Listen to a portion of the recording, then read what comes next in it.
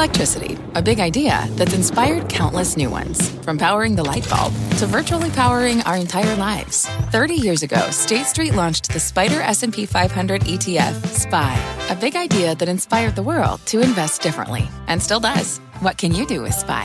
Before investing, consider the fund's investment objectives, risks, charges, and expenses. Visit ssga.com for a prospectus containing this and other information. Read it carefully before investing. SPY is subject to risks similar to those of stocks. All ETFs are subject to risk, including possible loss of principal. Alps Distributors, Inc. Distributor. Right now on Last Call, high voltage. President Biden's EV push feeling the squeeze as the UAW threatens to expand its strike. Line them up. After Instacart's public splash, another tech IPO preparing its debut. Just out on CBC.com, an explosive op-ed saying the government push to possibly break up Amazon could be a good thing. Call it fakes on a plane. The wild and scary story about how some bogus parts from a mysterious company may end up on your plane's engines. Hope for those most in need. Elon Musk's Neuralink recruiting test subjects for its brain implant chip. And call it the Coach Prime economy. Why Colorado football's Deion Sanders is now a one-man stimulus package for the region. So belly up or study up. Last Call is up right now.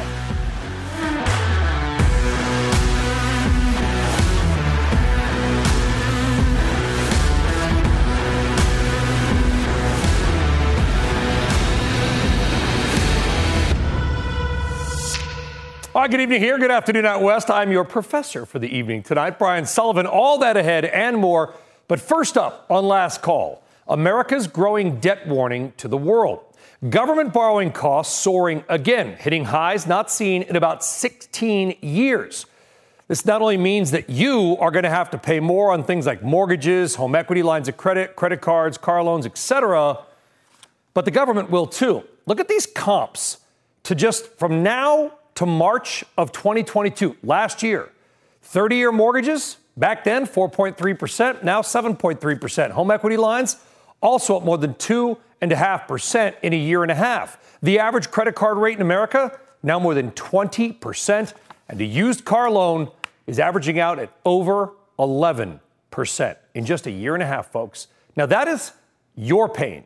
But the government is also facing higher payouts to people and other governments who buy American debt. Governments, by the way, like China. Now, sadly, America hitting another brutal debt milestone today. Our debt now crossing a staggering $33 trillion. That is $10 trillion more than just before COVID hit. $10 trillion added to your debt in about 3.5 years. Keep in mind, it took America about 200 years to even get to $10 trillion in debt. Most of that, by the way, the last 20 years. All right, so when I say trillion, we know that's a big number. But let's put that $33 trillion into perspective, right? It's kind of like talking about the universe, hard to understand. All right, the national debt clock says $33 trillion in debt is $98,448 for every man, woman, and child in America, and $245,000 per American taxpayer. Now, that all begs the question, is the bond market getting worried ahead of the Fed's much-anticipated rate decision tomorrow? These are big numbers. And America bulls may argue, and maybe they have a point, that we've had huge debts and deficits for years, and it never seemed to matter. Investors and governments, they just kept buying our debt, but at some point, could that change? Let's talk about it. The Chief Investment Officer of BMO Family Office, Carol Schleif, and Cobasi letter Editor-in-Chief Adam Cobasi, who kind of highlighted this $33 trillion number yesterday. Adam, I'll begin with you. We're getting to the point now where I just wonder, and not to be glib, do the numbers even matter at this point? It doesn't seem like it. Since the debt ceiling crisis came to an end just 3 months ago, we've added $3 trillion to the national debt. That's $1 trillion per month, and interest expense is now on track to be over $1 trillion per year on an annualized basis. And I think the more concerning part is on a trailing 12-month basis, tax receipts are down over 8%, federal tax receipts. So you had this situation where debt levels are skyrocketing due to spending, but also due to falling tax receipts. So it's kind of like a double whammy here. And in turn, I mean, you mentioned interest rates. The federal government is issuing record levels of bonds to cover this deficit spending. So we're seeing almost 2 trillion issued over this quarter and the next. And that, in addition to the Fed's rate hike campaign, is driving treasuries higher. The 10-year note yield, we think, is heading to 5%. And I want to be clear, and you bring up a good point to our audience. A lot of political messaging out there. Let's be very clear. The deficit is going up. It is not going down. Carol, I don't mean it's not a political point. It simply is math and facts and data that's publicly available to anybody. Right now, America has the benefit of the world, and investors still have an appetite to buy our debt. That's a good thing, but yet it seems to be weakening a little bit. Are you worried? Well, I think it's important to keep it in context, too, that our economy overall has grown during that period. In my entire career, as you alluded to, debt and deficits have been an issue. And I don't want to minimize them because they are an increasing issue, especially with the cost to service that debt having gone up. But we have gotten so used to and anchored to a 0% kind of base rate in there, which was actually more abnormal. And so, yes, it's worrisome. We need the rest of the world, and we need domestic citizens to buy that debt to continue to finance it, but also look at where some of that has gone. It's gone into the support that we put pandemic-wise into our economy, into the people. Now it's going into the support we're putting into rebuilding and enhancing the infrastructure we've got. And for better or worse, some of that spending is, you could quote as necessary. Yeah. But the other thing is from an economic standpoint, when you look at our economy relative to the rest of the globe, we're still a place that a lot of people want to invest. Yeah, 100%. You look at Europe, they're especially Germany, getting to be an economic disaster because of failed energy policies that are now raising the cost of everything. I'm bullish on the United States, and that was kind of why I made the point. And I said, not to be glib, to Adam, I wonder if we can say 33 trillion, 34 trillion, 50 trillion, whatever the number may be. I do wonder if it matters. And I meant that sincerely, Carol, because if the money's going back into the economy, and that is maybe hopefully powering some jobs, that could be a good thing. But at the same time, it's also fueled inflation. And the point I tried to make in the open was how much more Americans are paying for any kind of borrowed money. And you can like it or not, but you cannot deny that America is not a credit-based economy. Americans borrow money, and that's how we buy stuff. Right. I think I don't want to be glib at all in terms of just saying it doesn't matter, because it does matter. And sooner or later, someone's going to have to knuckle under. We're going to have to, put people in government that are willing to make those tough decisions, because we have to balance the budget. We can't continue to live outside our means in some of those tough decisions. And maybe it takes getting a bunch of younger generations voted in to help us toe that line, because honestly, the younger generations, my kids and grandkids, don't like what we've done. Well, and to be perfectly blunt, across both parties, Carol, most of the decision makers, just based on natural sort of history, are probably not going to be here in 30 or 40 years to pay the debts that they're running up. Adam, listen, the Federal Reserve, it's got its decision tomorrow. Maybe they'll pause. Maybe they'll raise rates once again. In 2 years, do you think borrowing costs will be lower than they are now, about the same, or higher? Because there's probably a lot of home buyers or car buyers out there wondering, should I wait? Yeah, I mean, I think to predict anything 2 years from now is obviously become incredibly difficult. But I think the Fed is preparing for a long pause. I don't think they're going to raise rates tomorrow, and I don't think they're going to raise rates at all anymore in this cycle. I think the Fed's going to take a long pause, maybe through mid next year, and then as we see core inflation numbers keep coming down, maybe start seeing some weakness in the economy, you'll start to see rate cuts. So I think next year at this time, maybe into 2025, you will see lower rates. But does that mean that we're going back down to these historically low 2 to 3% mortgages? Probably not. We'll probably find a more of a sweet spot. And it's also worth noting, we're not even, historically speaking, rates aren't even really that high. No. I mean, in the 80s and 90s, mortgage rates were at almost double the current levels. So I think there's just a lot of shock from the recent rapid ramp up of interest rates and just coming off that historically low levels. And even the U.S. is experiencing the same thing. That's why interest expense is rising so rapidly. So I think in a couple of years, we will see maybe slightly lower rates. I don't think we're going much higher, but we're also not going back to historic lows. Yeah, good point. I don't think it's the level. I think it's the speed at which we got here.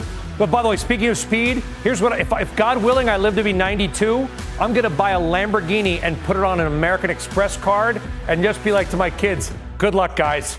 Carol and Adam, thank you both very much. If I'm 92 and driving a Lamborghini, everyone's going to need some good luck. All right, in the meantime, here's what happened to your money today. The major averages fell just a touch. The Dow, the big loser today, but when I say that, it was down 0.3%. The big winner of the day inside the S&P, battery maker Enphase Energy, a trader favorite there. And the biggest decliner was Intel, down more than 4%. We'll get more on Intel a bit later on. All right, we got a lot more to do. And up next, tomorrow brings another new stock you can buy. Who is it, and is it worth your money? Venture capitalist Bradley Tusk will join us. Plus, the UAW strike threatens to expand, and it could force a total shutdown of Detroit. Is the EV agenda next?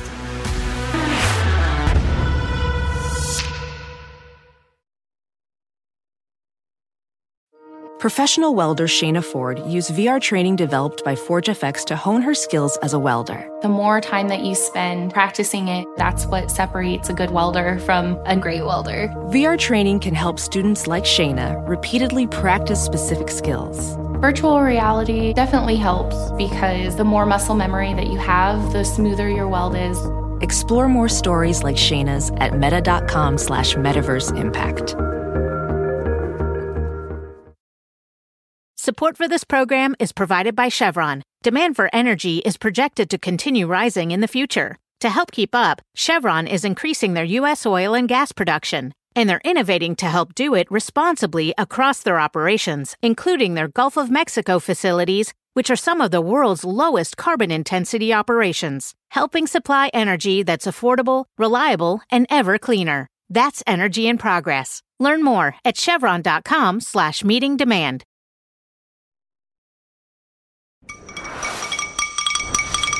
All right, time for tomorrow's news tonight. Some CNBC-style headlines you're going to be talking about tomorrow morning. First up, your daily dose of Elon Musk news, because his brain implant startup, which is called Neuralink, is recruiting for its first human clinical trial.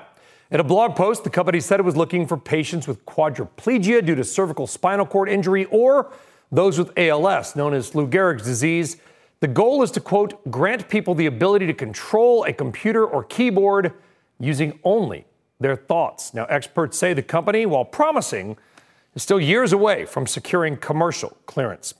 Next up, make sure it's real. Eli Lilly suing clinics for selling Mounjaro knockoffs. Mounjaro is the wildly successful diabetes drug. It's also frequently used for weight loss. Eli Lilly sued 10 medical spas, wellness clinics, and compounding pharmacies, whatever that is.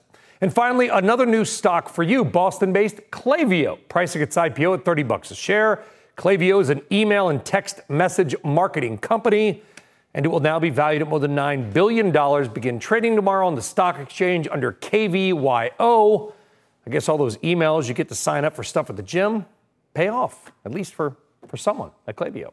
All right, this, of course, follows Instacart's NASDAQ debut today, and wow, some folks made money on it. We hope it was you. Instacart initially popped 40%, but, quote, only closed up 12%. Still a good day, but off its highs.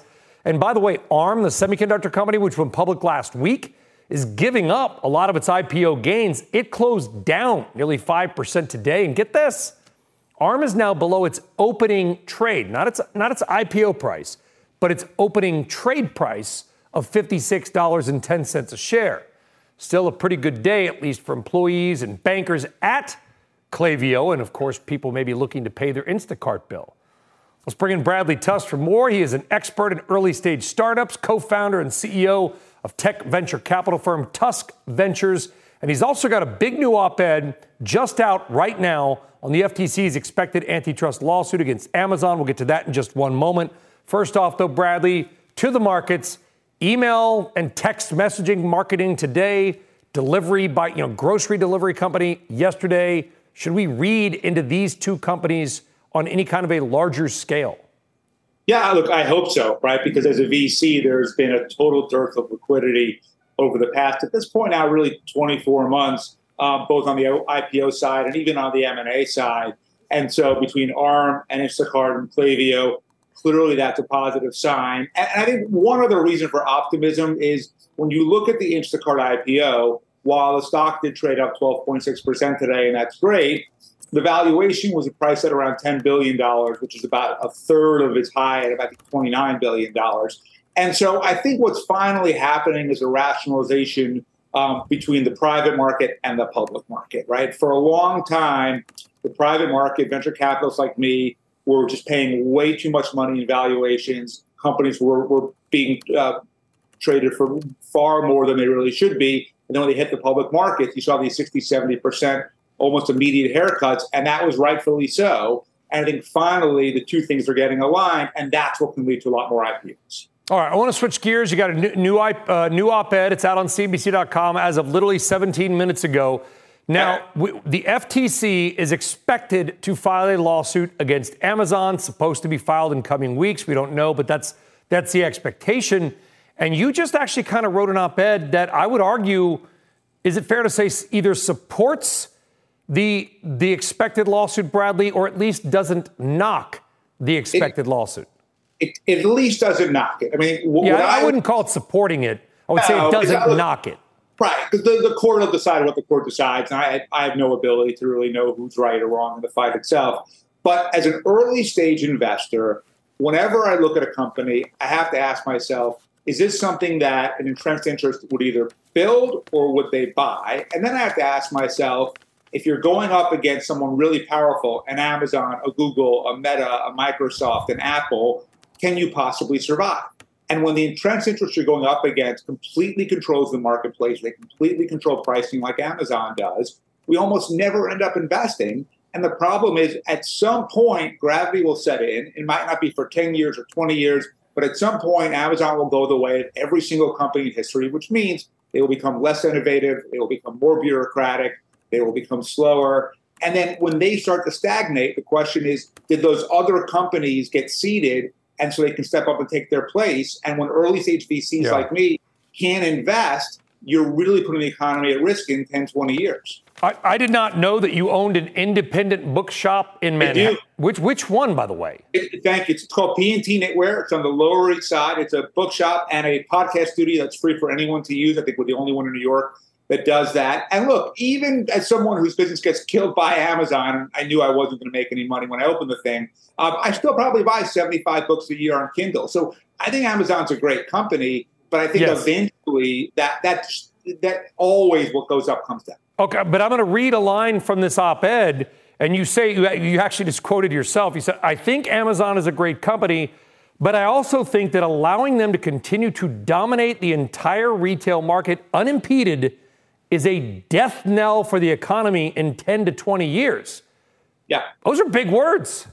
Well, want to make the op-ed interesting for people to read. But look, ultimately, let's take Microsoft and Google. The FTC cracked down on Microsoft in the 1990s, took them to court, and ultimately the settlement meant that Microsoft couldn't use its then market power to force Apple and other manufacturers to pre-install Internet Explorer. And that's what gave Google the chance to get off the ground. And Google since has been this incredible engine for the U.S. economy, continues to be so. But it's only because the FTC took action against Microsoft 25 years ago. So I think we have to sort of look backwards 25 years and forwards 25 years if we want to make sure that innovation will continue.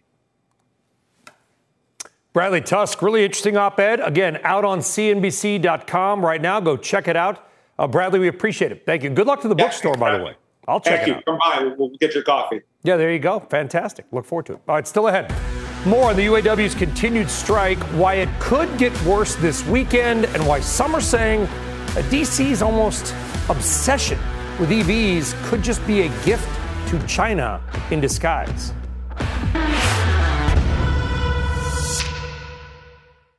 Support for this program is provided by Chevron. Demand for energy is projected to continue rising in the future. To help keep up, Chevron is increasing their U.S. oil and gas production, and they're innovating to help do it responsibly across their operations, including their Gulf of Mexico facilities, which are some of the world's lowest carbon intensity operations, helping supply energy that's affordable, reliable, and ever cleaner. That's energy in progress. Learn more at chevron.com/meeting demand. All right, welcome back to Last Call. We have reached day 5 of the UAW strike, and now the union is threatening to expand the strike to other factories if no progress is made by Friday. Now, in other developments, the White House will no longer be sending officials in person to Detroit to try to sit down with the UAW this week. Both parties have decided to speak on Zoom for now. The UAW is not asking the president or his people to actually come to Detroit and so far has withheld its big endorsement for Biden's second term. And as the strike gets more attention politically, now former Vice President and GOP hopeful Mike Pence is calling out the administration, arguing its policies are exacerbating the situation. Here he is on CNBC earlier today. One of the things that's driving that strike is that Bidenomics and their green energy electric vehicle agenda is good for Beijing and bad for Detroit. And American auto workers know it. Is it bad for Detroit? Is there any truth to what he's saying? Well, you decide for yourself. Detroit's automakers are spending about $80 billion to build out electric cars and some of the necessary parts and infrastructure. And the federal government, meaning your tax money, is helping to pay for it. In August, the Energy Department announced a $15.5 billion funding package to help support existing auto manufacturing plants to retool the facilities for more EV and battery production. President Biden has made it clear his goal is to have a 50%, half of all new vehicle sales be electric by 2030. That's in 6 years.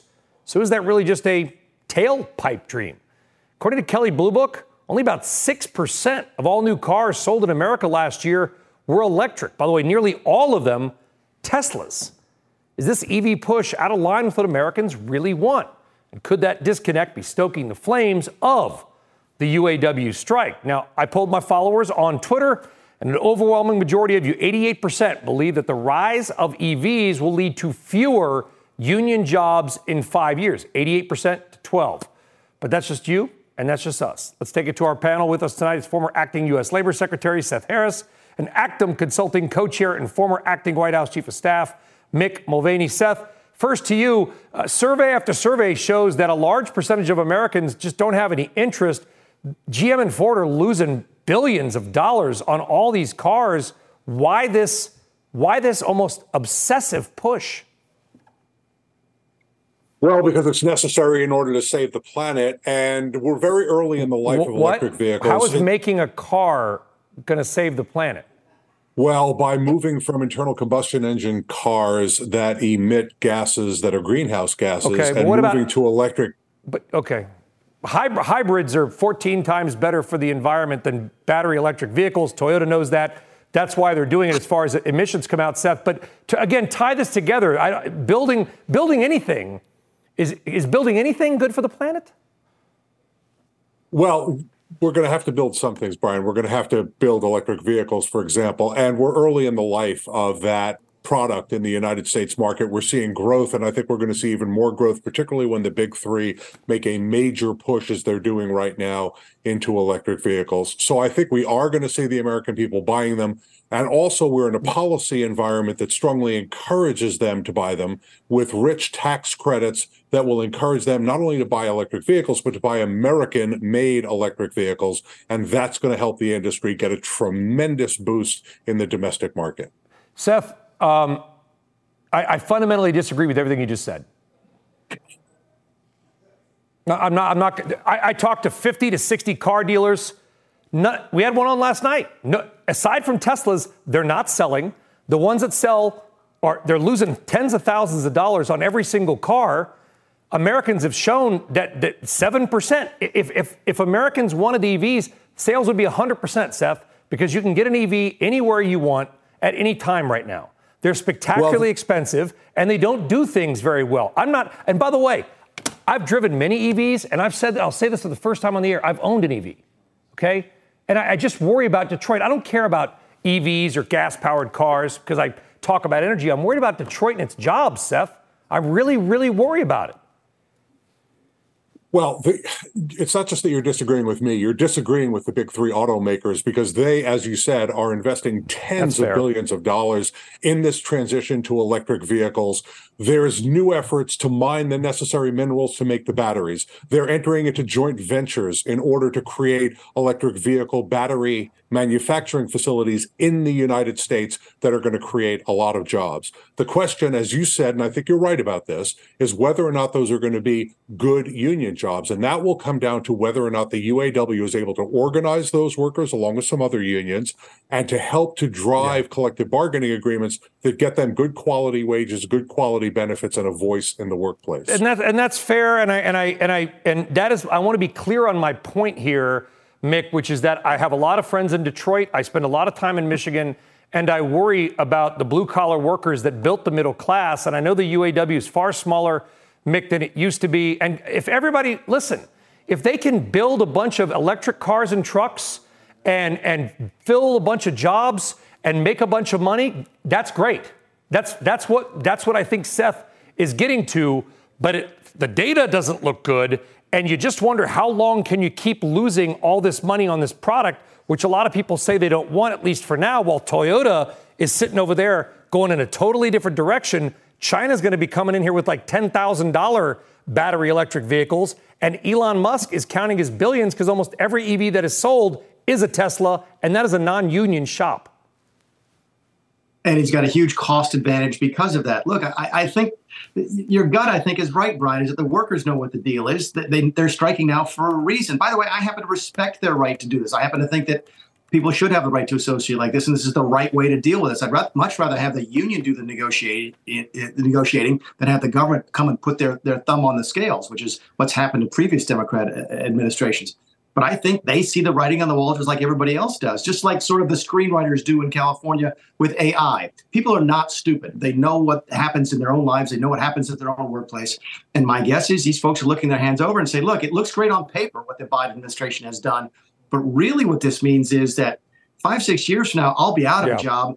And even worse, my kids won't be able to work in this line of work either. So that I think that's what's driving a lot of this. I'll give you a real world example, Mick. And again, I'm going to use one example, and this is maybe a terrible example, and people want to at me. That's fine.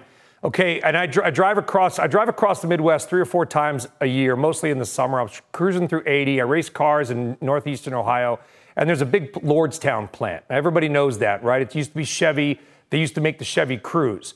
Then that went away. Then they sold the plant to Lordstown Motors, which was going to make electric trucks, which, by the way, were ugly. But the company was, it seems like, maybe poorly managed. Company went away. You know what that plant is now, Mick? It's a Foxconn factory. Foxconn, the Chinese manufacturing. Lordstown was the pride of northeastern Ohio, right? A Chevy factory that probably put a lot of food and mortgages on the table. Then it became Lordstown. That didn't work. And now it's Foxconn. And I just be damned if I want to see the rest of Detroit go like that. If the American public wants to buy whatever they want to buy, fine. But when I see a truck that's $90,000 and goes 270 miles, 130 of which, if you're pulling a trailer or if it's cold, I worry. Oh no, I've got a Ram 2500 in my backyard. My wife hauls horses with. We talked about this just the other day when we saw Rivian coming down the road, and she's like, "Yeah, it's kind of cute, but it can't haul what I need it to haul." So look, electric vehicles are great. You've admitted you've got one. I'll confess, I've got one as well. I own a Ford Fiat 500e because I only drive it a couple of days a year on another piece of property that I own. So there's purposes for these things. There's good reasons to have them, but to try and force Americans. By the way, you mentioned the 50% by 2030. It's 2/3 by 2032. It's about 10 times what we make right now in just the next couple of years. So this is typical. A lot of times, very well-meaning administrations will simply go out and say, look, we're going to set a rule that we know the technology can't hit and hope the technology hits that rule by the time the rule kicks in. It's a huge gamble, and I think you see the UAW workers pushing back against gambling with their jobs. And Seth, listen, obviously climate change is an existential risk, and we know that. We know that we've got to do something to counter that. I don't know if battery electric is necessarily the answer given the minerals involved. That's probably a separate debate for a different show. But what if this doesn't work for Detroit? Would this administration be willing to bail them out again? Well, this administration hasn't bailed them out at all. There was a bailout in 2009 when we were in an internal combustion engine environment. Well, there was a vice president they were failing. Named Biden. But I want to respond to Mick's point about this strike being about electric vehicles, which is not correct. What this strike is about is the UAW trying to claw back decades of concessions that they have made to the auto industry in order to save those companies so that they would be able to be profitable. Now they are profitable. They've been profitable for a decade. They made $21 billion in the first half of this year collectively. And now what the UAW members are fighting for is higher wages, cost of living adjustments, pensions and retiree health care, the elimination of a two-tiered system. They are fighting on traditional collective bargaining issues that are not connected to electric vehicles. Now, the electric vehicle transition absolutely looms large over these negotiations, and there are a couple of issues at the table, mostly having to do with job security, that are related to the electric vehicle fight. But this is not a negotiation about how and when the UAW is going to organize electric vehicle battery manufacturing plants. This is a negotiation about trying to undo concessions that those workers are really angry that their union made. Mick, I'm going to get you to respond. And guys, we've got to go long. We'll kill something later. I apologize. Seth, you're the former labor secretary, so you know this better than anybody. All technology, people say it's going to kill the industries. Technology tends to grow jobs, right? Like blacksmith, the car put the blacksmith out of business, but far more jobs are created by cars. Is there a realistic pathway where this transition will indeed end up with more of these types of jobs, even though fewer workers are needed to build specific cars? Is the infrastructure big enough that it will support more jobs? Well, I think that's a very interesting and important question. And I agree with you about the importance of technological change right now. What you and Mick in your back and forth dialogue just talked about was the technology as it stands today. But technology doesn't stand still. And these big three automakers and all of the automakers are going to find ways to make their cars much cheaper than a Tesla is now, much cheaper than the Rivians that you were just describing. As we get to scale, as we get to more investment, we are going to see electric vehicles become much more cost effective for the American people. And with some help from the government to subsidize the American industry and get them started, I think that they're going to be able to succeed. Seth, I got to say, I disagree with what you said earlier, but I agree 100% with what you said just now, but it has to work. And it is a big gamble. And I hope like heck, Seth, that you are you're a smart guy, 100% correct. Because if you're right, we're good. If that doesn't happen, it could be a long couple years in Detroit. Seth Harris, Mick Mulvaney, good discussion, guys. Really appreciate it. Thank you. A lot of passion on all sides. All right, still ahead. And not only wild story you got to hear, some airlines are discovering bogus parts in their jet engines. Bogus parts in their jet engines. How is that possible? Oscar Munoz joins us next.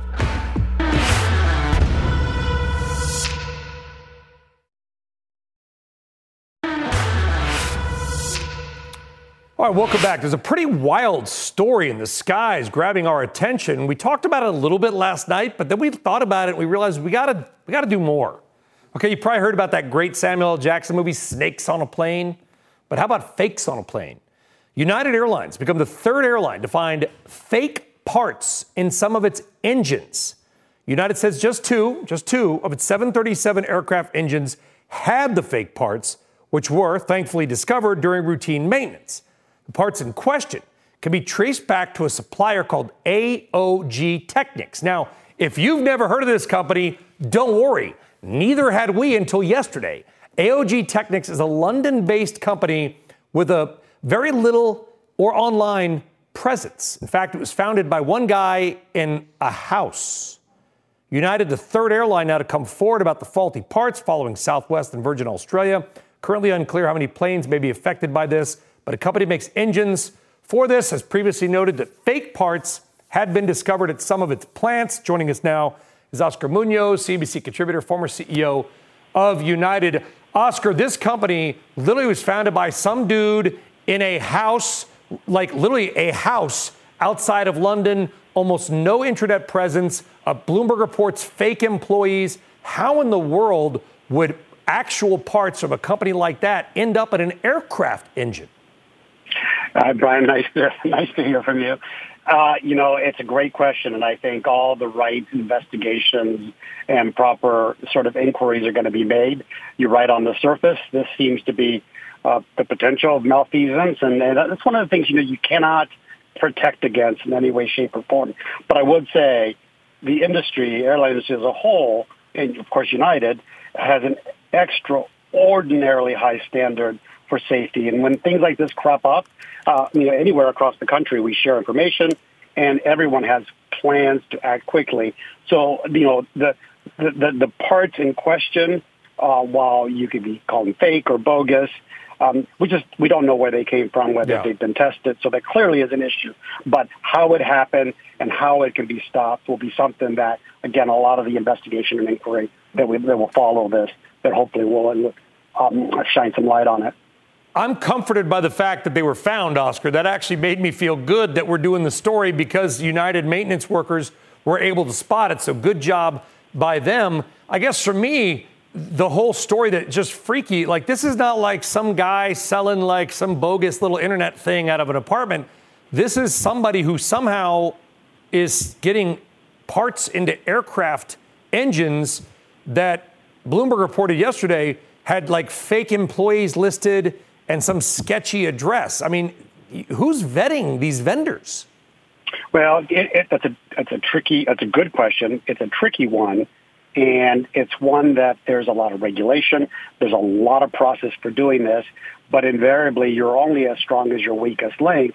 And all of these companies have suppliers who then have suppliers who then have suppliers beyond that. And it's a bit of the cybersecurity issue and risk that we face. There's just so many moving parts.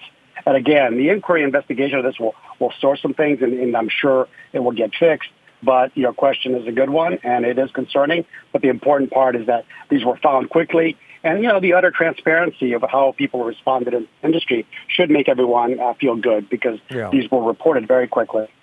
All right, that's good because, Oscar, I'm flying again this weekend. So I think fly safely. And the airports are still packed. So a lot of us have the same concern, but just a weird story. I hope someone digs in a little more on that one. Oscar Munoz, thank you very much. Appreciate it. Thank you. All right, coming up, what's in a name? Well, turns out a lot. Coach Prime, Deion Sanders, turning to Colorado's golden goose. Some of the unbelievable numbers around the Deion Sanders economy out there in Boulder. Next.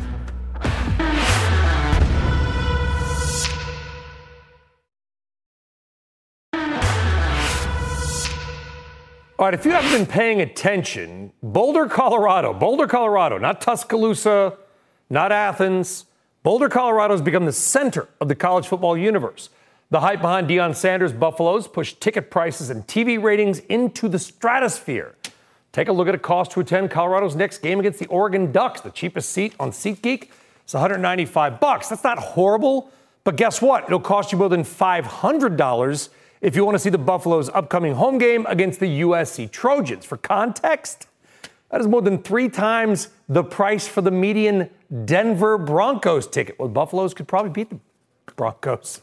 Anyway, the ticket bonanza comes on the heels of Colorado's double overtime win versus Colorado State.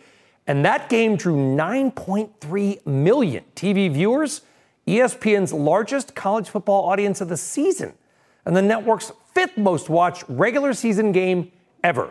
Colorado versus Colorado State.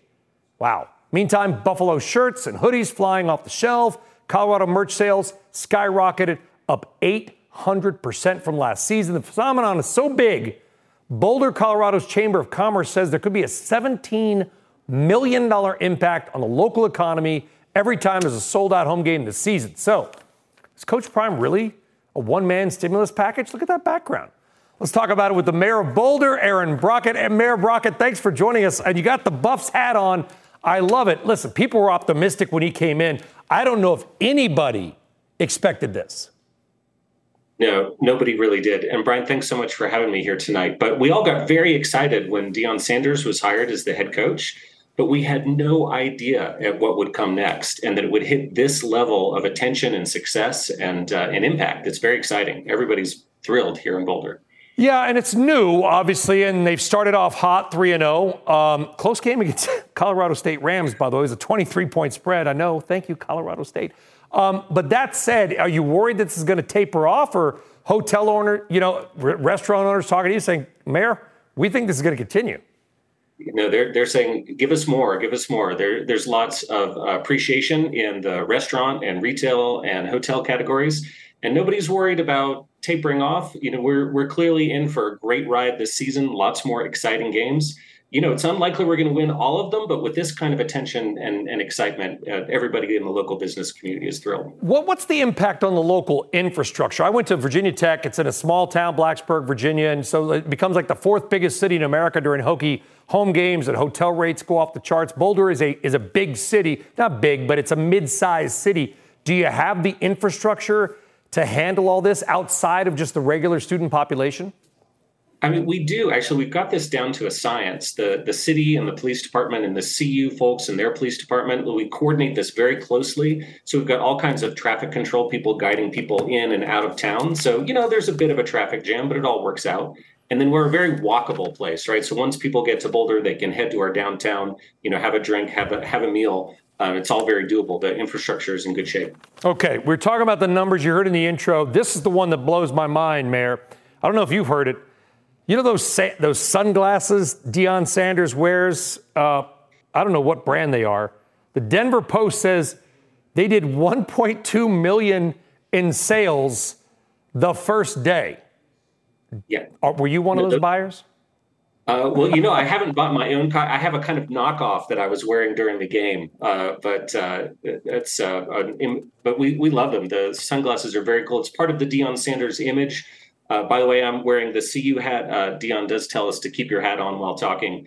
So there's the image is part of what makes everything so exciting. And that I understand they have doubled their sales from all of last year, the sunglasses company, because of this. Truly amazing. Listen, it's a great run. They're 3-0. Kind of hope it continues just to make it. I remember when the Buffaloes won I'm old enough to remember when they won the national championship. I think Eric Bieniemy, if I'm right, was the running back at the time, and I think they were undefeated or 11-1. This is an exciting run. Happy for Boulder. Got some great people out there. Mayor Brockett, thank you. Have a great day. Yeah, pleasure being here. Thanks so much, Brian. All right, very welcome. All right, time now for our Quicker Than the Ticker. All the news that matters in the world of business and a couple of stories that we just thought were cool. Let's put 60 seconds on the clock. FTX suing Sam Bankman-Fried's parents. Company alleging the Stanford law professors fraudulently transferred and misappropriated funds. Their lawyers deny that claim. The Northern Lights making an incredible display over the Midwest. People as far south as Missouri got a glimpse. They're caused by charged particles from a solar storm. It's not just crude oil prices rising. Olive oil prices also hitting new highs. Global prices surging to nearly $9,000 a ton, according to the USDA. Dry weather in the Mediterranean to blame. Bob Ross's Happy Little Trees on sale. The painting is called A Walk in the Woods, just listed for, get this, $9.85 million at a Minnesota-based gallery. Katy Perry with some fireworks of her own financially. She sold $225 million worth of her music rights to some company called Litmus Music. Doritos breaking records, because why not? Company just pulled off the longest cheese pull ever. Oh, over already. Did anybody get to eat that giant chip? Was it real? Inquiring minds want to know. All right, coming up. The cost of college is going to make your eyes water, but there is still some bang for the buck at the old university. We're going to give you the list of the universities with the best value for dollar, and it's going to surprise you.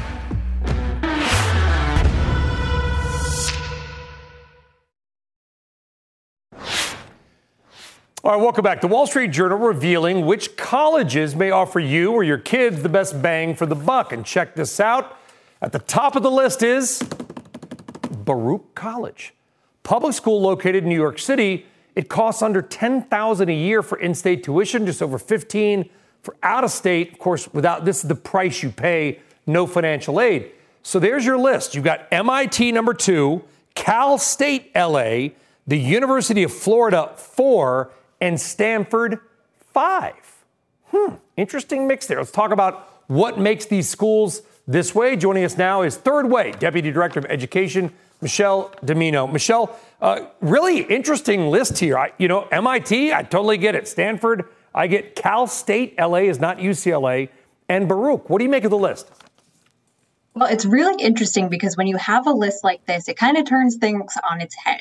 And it's putting the focus exactly on what students want out of their college experience, which is a return on investment on that giant tuition check that they are paying. So the schools that top this list do a really great job at two things. One is keeping costs low for the students they enroll. And the second is helping them get good jobs and earn more after they graduate.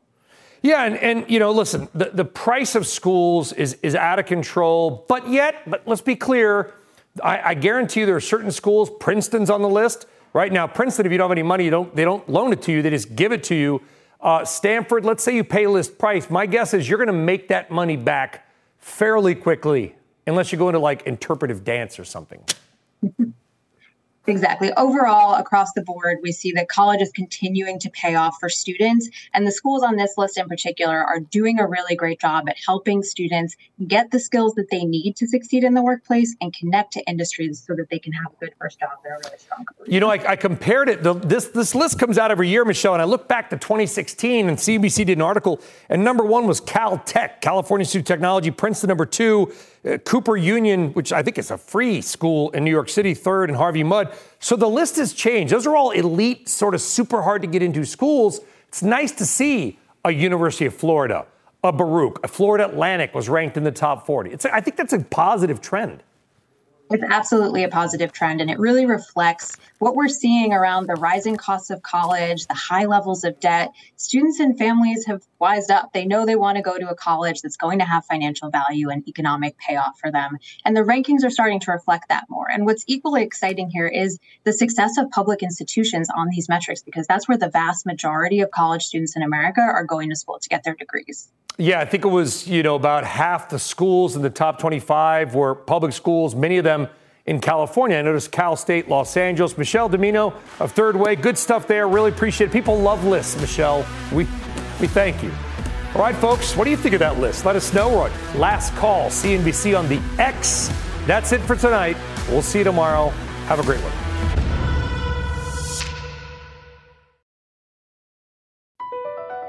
Across America, BP supports more than 275,000 jobs to keep energy flowing. Jobs like updating turbines at one of our Indiana wind farms and producing more oil and gas with fewer operational emissions in the Gulf of Mexico. It's and, not or. See what doing both means for energy nationwide at bp.com/investing in America.